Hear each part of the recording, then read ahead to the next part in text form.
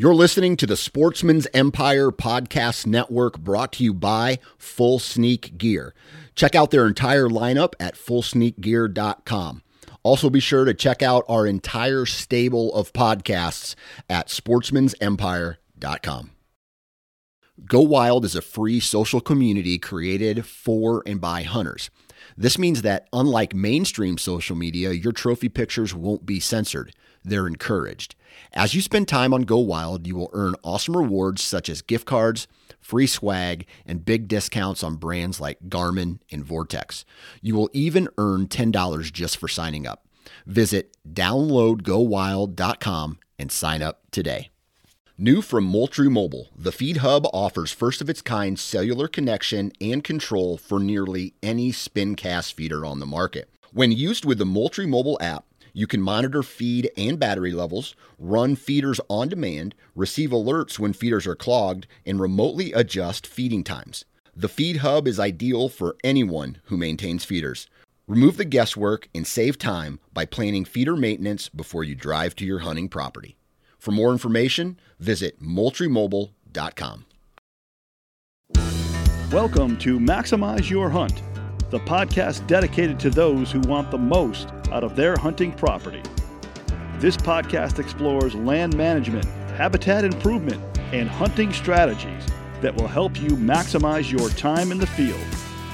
Follow along as industry professionals that live and breathe white-tailed deer share their secrets to success. And now, the founder of Whitetail Landscapes, your host, John Teeter. Hi, I'm John Teeter, Whitetail Landscapes. This is Maximize Your Hunt. Welcome back, everybody. For some of you, this has been gun season. The introduction to gun season has happened. Gun season is on the horizon for me. My hunting season has been really productive. I've been really pleased. My property has been highly productive. A lot of deer, a lot of young deer I have not killed. I'm okay with that, and I'm just strategizing for the future. I'm into the swing of things with clients. I start clients here in really just a few weeks, and I got tons of reports to still get done. So I'm behind on my workload. And I say that because, we get wrapped up in all these different activities, whether it's hunting, spending time with family, holidays are coming up. And, you got to prioritize what's important. Obviously, my business is important and making sure my clients are happy as well. But, it's taking the time to look at information that you have in front of you and starting to assess what you need to do next. I'm really excited because we have a gentleman coming on this podcast today that he's not a regular. He's not one of our standard guys that comes on this because I wanted to kind of expand a little bit people that we talk to get more information to help us try to assess our environments at kind of a different level. He's a data guy and I'm a data guy. So let me get him on the line real quick. Hey, Bill, are you on the phone? I'm here. How you doing? Oh, great. Okay, so we got Bill Thompson on the phone. He's with Spartan Forge.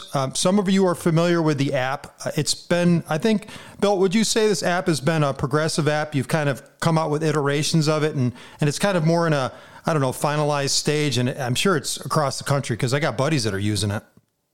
Yeah, so the app came out about a year ago, and we're definitely iterating, and we have actually some more features coming out here pretty soon. I'd say we're about 75% to where we want the application to be, and then we'll be adding things here and there, but there's a couple of other key features we'll be releasing. But yeah, it's pretty much it's getting close. A couple things we got to do, but it's close. Yeah, that's good. And we're not going to maybe dive into the app too much, but I think some of the intel related to that is really critical. So I'm going to get a little background on you. I remember you being an intel analyst in the Air Force. Is that correct? I was in the Army. Yeah, I was an intelligence analyst in the Army doing multiple disciplines of intelligence collection, signals intelligence, cyber, on-net operation stuff, human intelligence, and a couple of other things, but those are the main ones. I did that as an enlisted guy for about 10 years and as a warrant officer for about 10 years, just basically like a technician. But yeah, my focus was intelligence operations in the military. Yeah, that's cool. All those ints, humits, all those different defensive type mindsets. I'm a bit familiar with that. I've got some friends and family in those type of industries, and so I've got a bit of familiarity. But it's funny because that really correlates to some of the data analytics stuff that you've done with the deer, and I want to hear about kind of some of the information that you've evaluated over the years and what you've looked at and building this app that you came up with, how you've kind of, so there's two different strategies. One's could be, you're looking at the information and movement as it relates to, well, we'll just say weather, for example. And you've taken, I think, a little step further than that. There's much more information landscape wise, and you're really diagnosing a lot more information for hunters to understand kind of what the ranges of movement are, which is a little bit unique to a lot of these other apps that are out there. So can you give a little background on kind of how you got to where you're at today? Yeah, so it's been a long road. There's multiple ways I can tackle that question, but I guess I'll start with kind of the first way I tried to do it was I built a sensor network for a property that I hunt out in the Midwest. And what I mean by that is I set up just like accelerometers, which are essentially, vibration sensors, and some cameras that I wired up with weather vanes. And I had access to this property that I knew really well. So on that property, I just set up cameras everywhere where I knew there were historical scrapes, where I knew there were rubs, where I knew there was bedding. Set all of this stuff up, and for almost 2 years, I had everything pushing to a computer, and then it would go to the AWS, and I would look through the data, and I would kind of trying to get an understanding of how deer use the property and what days they're active on using the property and that type of stuff. And, it became evident to me I could do a little bit of prediction on the property, but there were things still that I was missing. And from there, I kind of stopped the sensor stuff, and I put together essentially like a white paper. Yep. And I went to some deer biologists that I knew of that were doing caller deer data. And that to me was more an accurate representation of actual movement. So everyone kind of builds models off of observational data. And observational data is flawed, and it's because it's observational data. A human comes to the table with bias, and, if you're trying to watch deer or look at deer, or you're trying to use cameras to nail down a pattern or trying to learn something from deer, it's just, if you have your head down your phone and a deer crosses the field, then you've missed a movement vector. And so there's a lot of problems with all of that. So the GPS data to me was the obvious way to do it, because with the GPS data, you can look at the terrain they're going through, you can look at the mapping, you can look at the weather, you can correlate the movement with weather events, but then more importantly, you can look at the data over time. Deer rarely do things because something just happened. In other words, if a storm comes tomorrow, that data, storm is here, is not enough data to make a prediction with. And that's another thing that these observational models use, is they just say, oh, there's rising pressure and there's a storm coming next week, and therefore there's going to be deer movement. But the more accurate way to look at that is to actually look at what deer movement's been like for the past 3 months, to look at what weather events there are. Is there a drought? What's been going on with the deer population? Is CWD coming through? Is there something impacting the herd? Are coyotes on the rise? All of those data points make for a more accurate model that can more accurately predict deer movement. So the way to think about it would be, and if I can contextualize it for a human, is just, if I'm trying to figure out how much food a human is eating in a day, you could say, well, anytime the human hasn't eaten a meal, he's going to eat more in the next meal. And that might work for like a small scale model. You might be able to predict, how often does John eat? John eats whenever he eats more whenever he misses a meal. He's missed lunch, therefore we think he's going to eat more at dinner. A more accurate model would be looking at what your calorie load has been, what your workload has been, how often are you going to the gym, how many steps do you take in a day, and then how many meals have you had in the past 2 weeks, or what is your metabolism like? All of these other variables get fed in, and then now what we have is a much more accurate model, and that will predict much better across time, and will be much less likely to be incorrect, and that's what we do with the deer data on Spartan Forge. I love the way you laid that out, and to bring the contextual aspect of it, to understand that it's evolved and it's more involved for that matter. I think people miss out on that because the observational. All right, I'm just going to be frank with you. Some of the information that I look at when I'm deciding to go after a deer specifically is his individual characteristics. And I know this is taking kind of a broad brush stroke at multiple, deer, male, females, what have you, over multiple, terrains and locations, et cetera. But, there's very specifics that individual deer information that they reveal in their movement patterns if you can observe them. Now, I'm observing them with camera data, not GPS collars. But you have some cadence and understanding of that. And there's factors of, their interest levels in an area, the volume of food, there's their health conditions at that time. There's all these factors that kind of play into that. That's much more involved than we're just talking about a weather system coming through. And I think people may not take that into account, and they may buy into some of these other apps. And I'm not trying to do comparisons or blow somebody out of the water, but I don't pay attention to those bits of information on some of these other apps, just because, it's par for the course. Weather systems are either going to help or hinder deer movement. That's a kind of broad brush statement, but it's the reality of things. And I've seen that time and time again, but that doesn't mean that individual deer will react the same way, and every individual deer will act that way to the weather systems for that matter. So I think it's very individualistic beyond kind of this GPS collar data. So I want to kind of add to your point. Yeah, absolutely. And so we will never build a model that will predict for a deer. That's not a market segment that I think could become is even feasible. And deer have personalities, and there are deer that do more movement and less movement. And the challenge of the machine is to understand what is normal for this deer.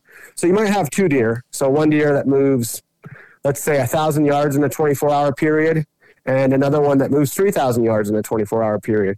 The job of the neural network is to look at those two deer as individuals and determine kind of what their range of movement is, and then what creates the ebbs and flows in that, and then apply that to a herd of deer that you have information on to make general predictions. Deer rarely do things at the same time. So I kind of laugh when I see some of these other prediction apps where it's like, hey, 9 a.m. tomorrow morning is going to be the best hunting for your area. The type of data that would be needed for that, and the type of empirical science and research that would have to undergird that. You'd need 10,000 drones in the air looking at every deer across the U.S. But what you would quickly figure out is that deer don't do that. There's not going to be ever a model that's going to have any type of scientific rigor that's going to say, hey, all of your deer are going to be moving tomorrow afternoon, which is why we use the bucket system that we use, which is essentially, will they be in their bedding areas? Will they be in transition during daylight hours, or will they be in their full range? And that model only gets, from a scientific perspective, only about 63% accuracy, because these are wild animals we're dealing with. And there's too many things happening at the tail ends of the distribution that doesn't make it useful or even practical to try to predict that. So we do the best we can do with prediction across about 2,000 years of collared deer data to tell hunters, generally, this is what you can expect out of the population. Now, that it does work, and it works 60 to 70% of the time, depending on the deer. But you're always going to have deer that are individuals. You're always going to have factors that can't be accounted for in the neural network that are driving movement. And really what I'm trying to do with our neural network is just give somebody a point of contact on not if or when they should hunt, but just if you have a day to hunt, go hunt. But here's, you can look at our neural network and it'll give you a sense of how aggressive you should try to be, unless you are focusing on an individual that you've got a pretty good rundown on, or like a target profile on, and you understand its tendencies. It basically is just, okay, I got a core area day. It means that I need to be closer to bedding. I need to try to get aggressive and get close to bedding, because it's not likely that I'm going to be able to set a field edge and see a deer today. The general population is doing X, Y, or Z. So that to me is the interesting science. And then the other part about it is deer don't just move for an hour, or there's not just like a best hour of movement, or there's not a best period time of the day of movement. It's more of a general trend over days of even weeks. You'll have a week or two where deer movement is low, and then a week or two where it's high, because a lot of people will question. They'll see the network predictions and they'll be like, wow, dude, it looks like there's going to be great movement in my place for a week, And we're kind of programmed by these other apps to kind of say, oh, movement's only going to be good for an hour tomorrow. or it's going to be good for 3 hours tomorrow, or this is the best time of the day. Right. Again, I kind of went into why that's not practical to try to program things that way. But then secondly, the things that are driving deer movement, whether that's, a hunger hormone, ghrelin signaling that you're low on fat, or there's a breeding season coming up, or there is a drought, none of those things are alleviated with an hour or two of movement. If you've got a drought, deer are going to be moving more than they normally would be for water or staying closer to water for many weeks on end. Or if you've got a breeding season, when you compare movement during breeding seasons to movement outside of breeding seasons, it's as if the deer don't move when you compare. Like a buck will be covering, I've got bucks on live GPS in Ohio and Pennsylvania and Florida where I can look up their movements at any time of the day and see how long they're moving. During the rut, it's not unheard of to have a buck move 10 or 15 miles in one day. Mm-hmm. And then during the early summer when they're bachelored up, you might only get 700 yards of movement out of them out of a 24-hour period. So, and the reasons for that, when you're informing a model, then the model starts to make sense. It's like, okay, here's why I have so many full range days in a row, or I have so many core area days in a row, is because deer are responding to an environment that's driving them to do one thing or another, and often those reasons aren't satiated because they went out and moved for an hour. You know what I'm saying? Yeah, I do. I'm going to go back on a couple things, but the interesting piece of this is the full range, and the predictive modeling piece of that, where, what is the information that's really driving that? I mean, these deer have obviously collars on them. They're going from location to location to location, but there's always a purpose behind the movement. Obviously, breeding is the most obvious. What other factors have you you've had to generalize to some degree? It could be hunting pressure, right? It could be other factors it could be predation. There are factors that make them move in those instances. Have you kind of started to lay out just, appreciation of all those factors in this so people understand what those might be? I mean, yeah, I mean, it really depends on where you're talking. There's no one model. We use, I think right now we have 11 or 12 different regionalized models based on our GPS data. What get deer moving in the Midwest is not what gets deer moving in the Southeast. As a point of contact, humidity contributes greatly to deer movement in the Southeast. And it's not a level of humidity; it's humidity change. It's the delta between the initial state and the prior state. Yeah. Of humidity. So if humidity is rising or falling, that tends to get deer moving in the Southeast. Whereas in the Midwest, where I have lots of data, it's not really even a factor on the list. Humidity doesn't get a vote like it does in the Southeast. Flooding in the Southeast as well, and rainfall. If someone were to ask me what is the number one thing I should focus on in the Southeast when it comes to deer hunting and seeing deer, it's hunt when there's light rain. Light rain really gets deer moving in the Southeast. Light rain does not get deer moving in the Midwest or in the Northeast like it does get them moving in the Southeast. Cold snaps. People always say, there's a front coming, so deer are going to be moving. That heuristic works sometimes, but it's more accurate to be like when you've had a pattern of storms. What I see a lot of times in the deer data in the Northeast, especially in the Midwest, is a lot of your mature animals will sit out the first cold snap, and they'll just on their belly, especially if they've got access to food or if there's a good acorn crop that year, and there's lots of fat. They will just... They kind of see. I imagine. I don't know this because the deer don't answer the polling questions. Surveys. Yeah, the survey. But a lot of mature deer will sit out the first snowstorm of the year or the 2 or 3 day snowstorm of the year because I imagine they see it as kind of like a time of instability. And it's changing their environment. And they kind of want to learn the environment before the new environment before they get crazy. So whereas you'll see a lot of bucks and small bucks and does will be moving a lot for every storm, your older deer will not. And that definitely has an impact on the model. So you'll see a lot. Now, what you will see is on the third or fourth big storm of the year, when that pressure starts to rise and the temperature starts to fall, then you will start to see all of the deer in a population start to move. But that's only after the first 2 or 3 storms have affected the amount of fat stores that they have on. So those are some common things that as I go through the data that I see, and so some of the tropes that we have based around deer movement are sort of informed, but there's a lot more context there before you start to understand the reasons of why the thing is actually happening, the causality behind it. beyond just temperatures falling. Yeah, I think diagnosing the causality, as you just stated, it's variable, and it's interesting. The predictive modeling piece of this is you're taking into effect and analyzing this data at a very fine level and finding trends to some degree to help your predictive modeling. And this is difficult for people to understand because, again, you're kind of looking at these populations at a macro level, so to speak, right? And I'm assuming you're presuming deer of average health, and there's instances where deer fall outside of that, right? Some are superior, some are less superior. But then the movement patterns, I think, which is most critical right now is, what are the jaunts and distances these deer are moving on an average basis? That's probably all over the place, and it's probably very specific to the herd dynamics and the amount of deer available in those landscapes, and on top of that, their personalities and preferences. What are you seeing? I mean, can you give me some examples of maybe just modeling that you've looked at, maybe an individual deer, their distances that they've moved, and maybe a trend of certain deer in certain areas, and just some information on that, because people are interested in, is my deer moving 10 miles away that I was tracking 2 weeks ago, or is he moving 50 miles or 5 miles, or what? Maybe some averages so people have some idea.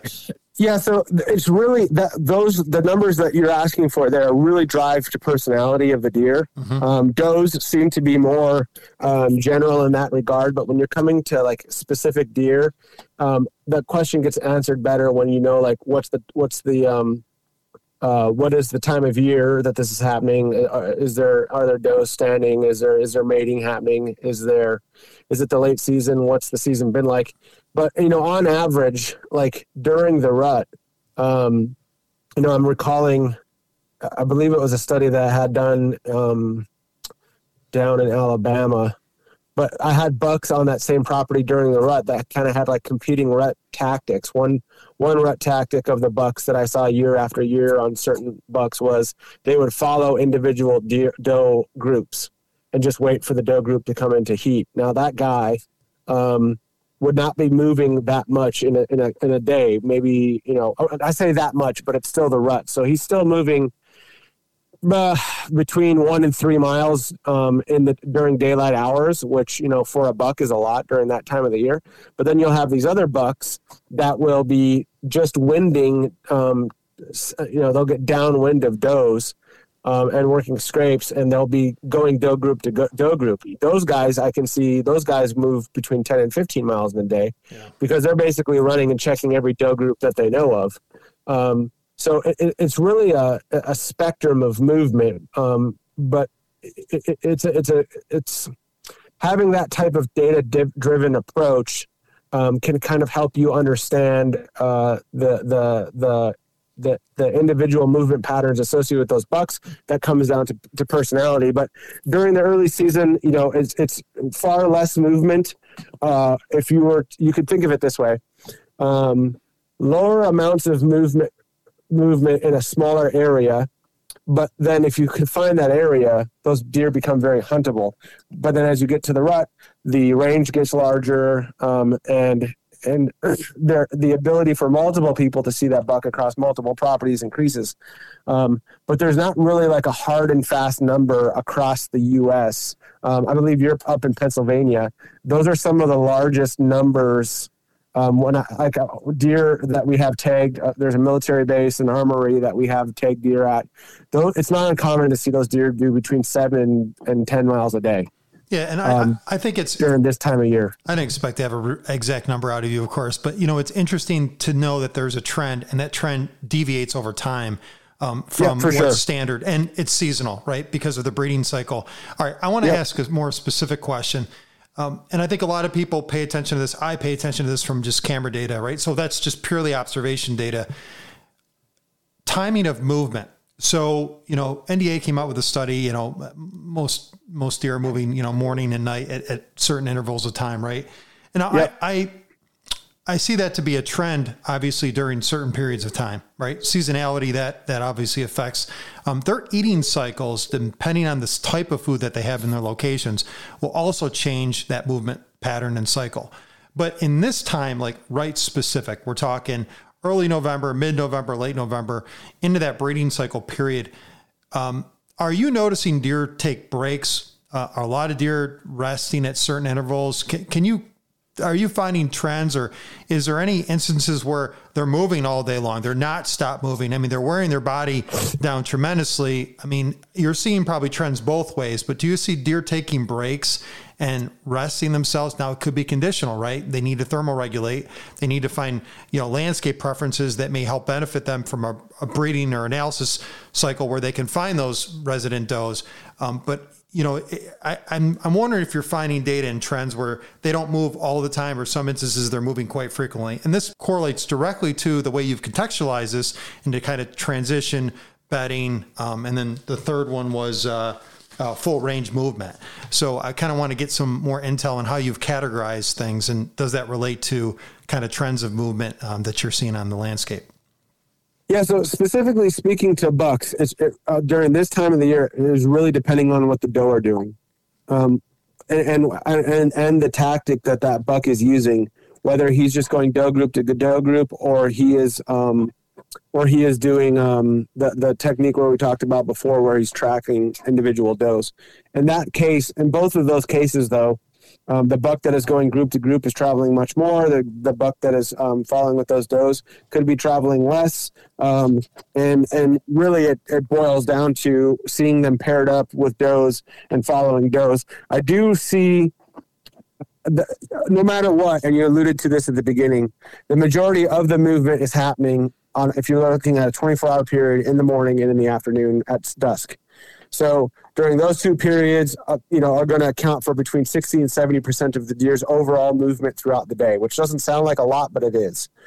So if you just, for instance, I'm going to say for sake of ease that a deer moves 1,000 yards in a day, between the hours of a half hour before sunrise and sunset and a half hour a half hour before and after sunrise and sunset, 60 to 70% of their movement that buck or doe is going to make throughout the day is during those times, and that almost never changes except during the rut.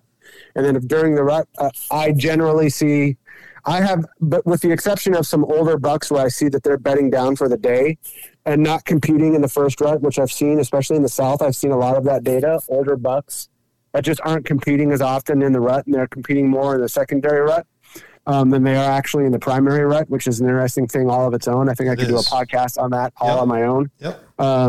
But it's just the bucks are running, and they're running all of the time. I've got a lot of good data out of studies in the Southeast, in the Georgia area and the South Carolina area, where these deer are losing 45% of their physical mass during the rutting period. So this deer gets tagged with a GPS, and he weighs, 220 pounds, 230 pounds or something like that.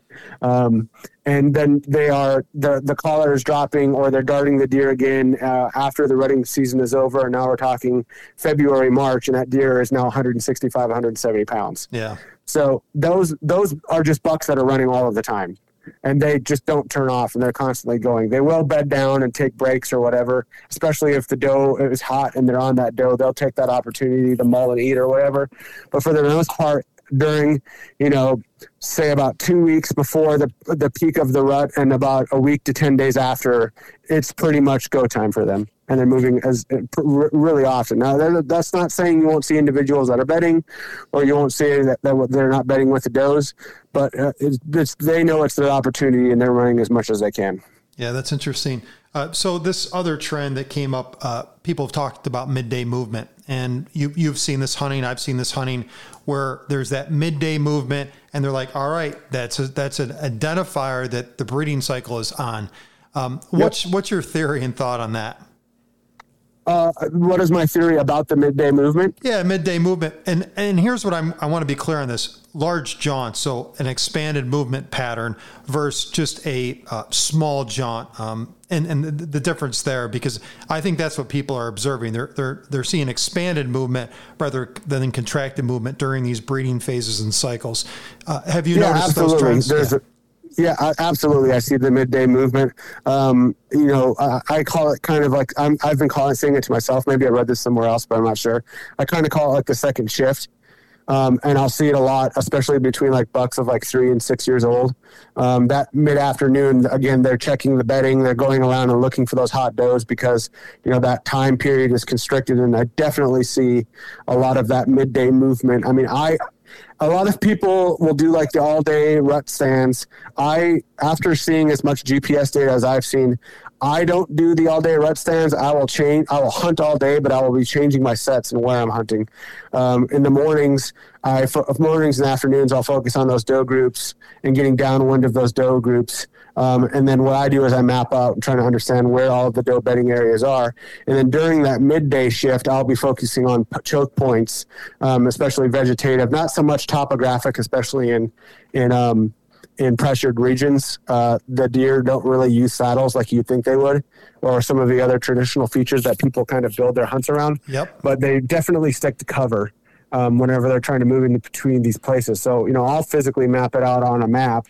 And now this is, of course, I haven't really been doing any hunting for the past couple of years since I started this business. So before when I did have the time, I would mark out on my map in my area all of my doe beds, and I've been looking at the GPS data for about 8 years now, and I will focus on the heaviest cover that kind of gets bucks from A to Z in an area, and that's where I'll spend what I call the second shift, is sitting in between there where these bucks are kind of using this cover to get between doe bedding areas during the daylight hours. But definitely that is a thing that I'm seeing there. And then the second thing that I think is really interesting is almost all of your 3 to 7 year old bucks, the mature bucks that we have on a lot of this GPS data, will also engage between 1 to 3 excursions where they're just going totally off their pattern or their area, and they're traveling to a place where either they spent their years when they were young, before they were sexually mature, like their first 18 months,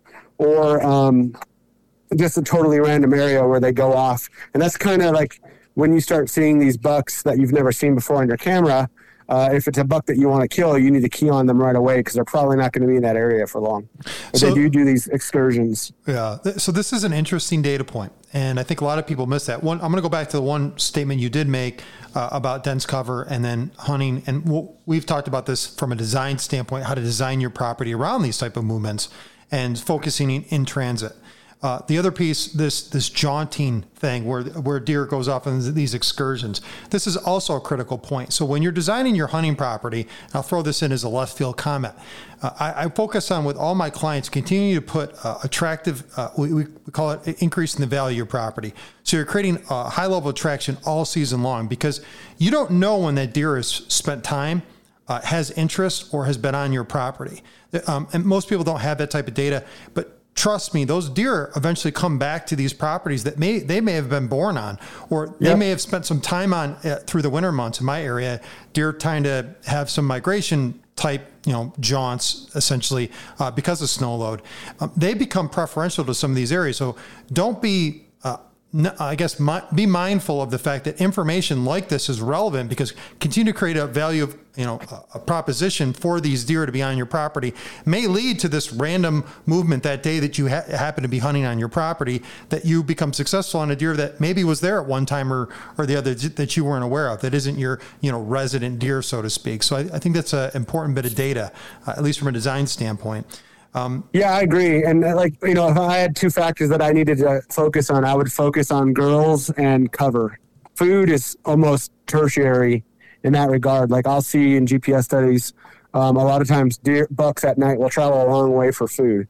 That's not how they choose their bedding, and it's not really how they choose to spend their bedding during the day. I'm not saying they won't. It's obviously if they're not pressured, they'll take whatever you give them.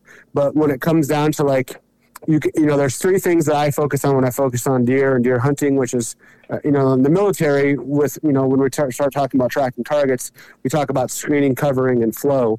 Bucks kind of use the same thing, but it's bedding, covering, and cover, bedding, and girls, and then food.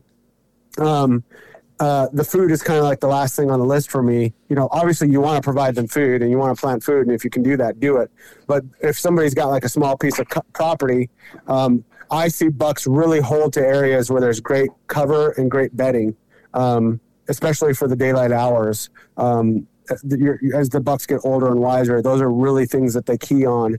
And then when you actually get to walk through these areas where which I've done a couple of times now, where you start seeing these 6, 7, 8, 9-year-old bucks hang out. It is just like when you get to the area, you perfectly understand why they've selected it. And you almost get like a chill up your spine because you're like, wow, this buck is almost impossible to kill because the way that he's erected this area that he's chosen. Yep. And then the second thing that is interesting about that, I think, is if that buck does get killed, there'll be another buck in there in a week or two, or maybe a month, because, you know, it's kind of like the prime bedding area. So when you can create those types of sanctuaries on your property where the bucks really feel comfortable, and they have that cover and that bedding, that I know in my experience is hugely valuable. And then having girls. Yeah, absolutely. And it's fun the way that you broke that down. And we've talked on the other land managers that are part of this podcast have said something very similar to what we've just talked about. And Johnny Stewart's been on this, and we talked about those kind of areas that are not accessible, right? That are like keyed in on by these primary or in this case, more mature bucks. Part 2 of that is adding food into these bedding areas to make them highly attractive to, again, hold and attract deer. And food can be in different forms. We've talked about that on multiple podcasts, but it's thinking more intricately about these designs and layouts. And it's funny, your data is kind of proving that out. So I'm interested to probably talk more with you, Bill. And I think this is a great introduction to you.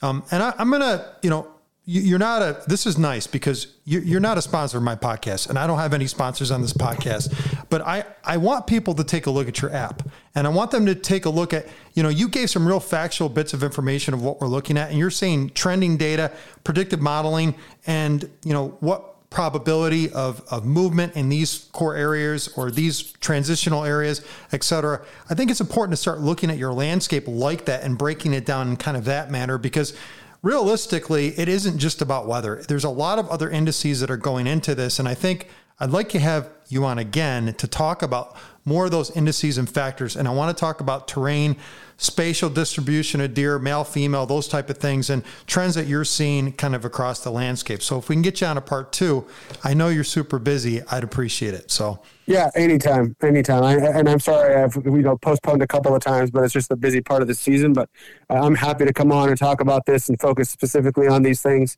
I can even send you some snapshots of some of the data that I'm talking about and referencing.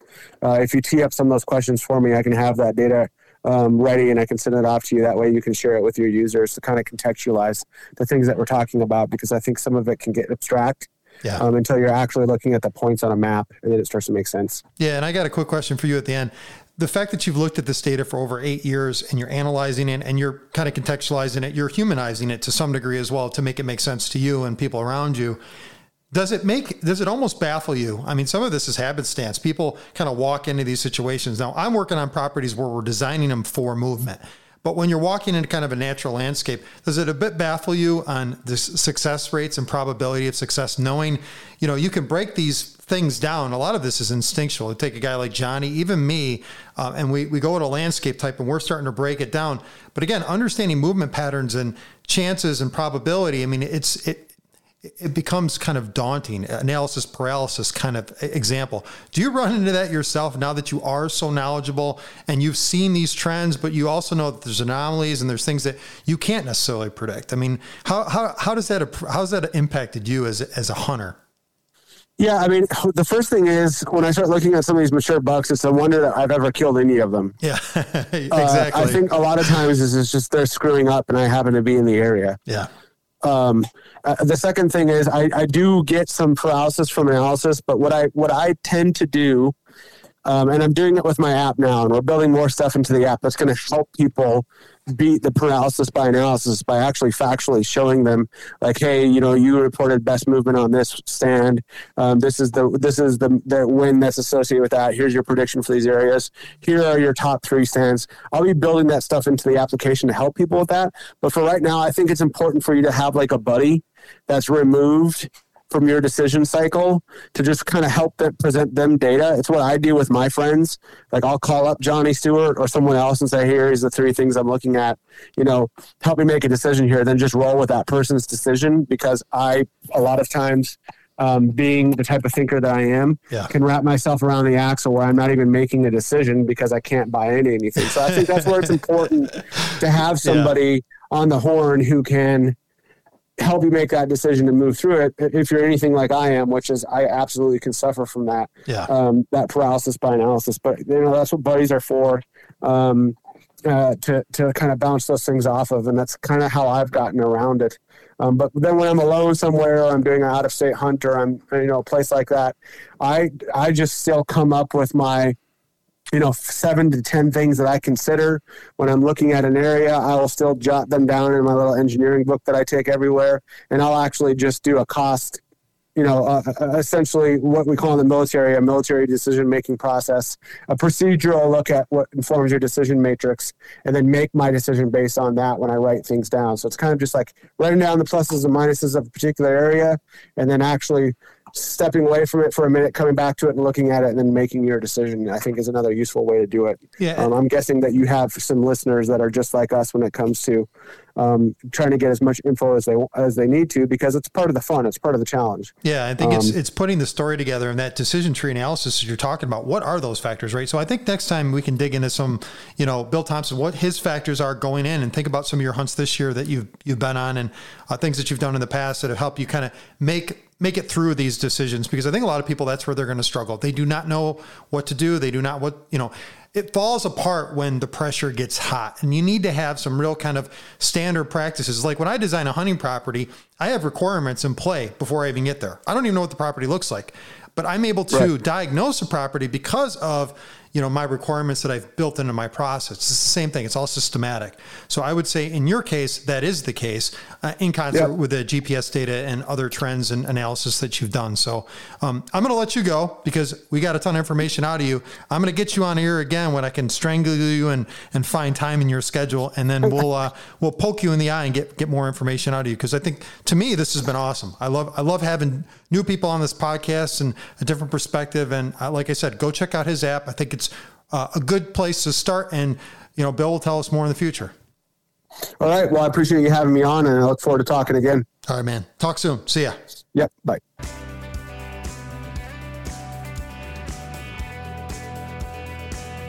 Maximize Your Hunt is a production of Whitetail Landscapes.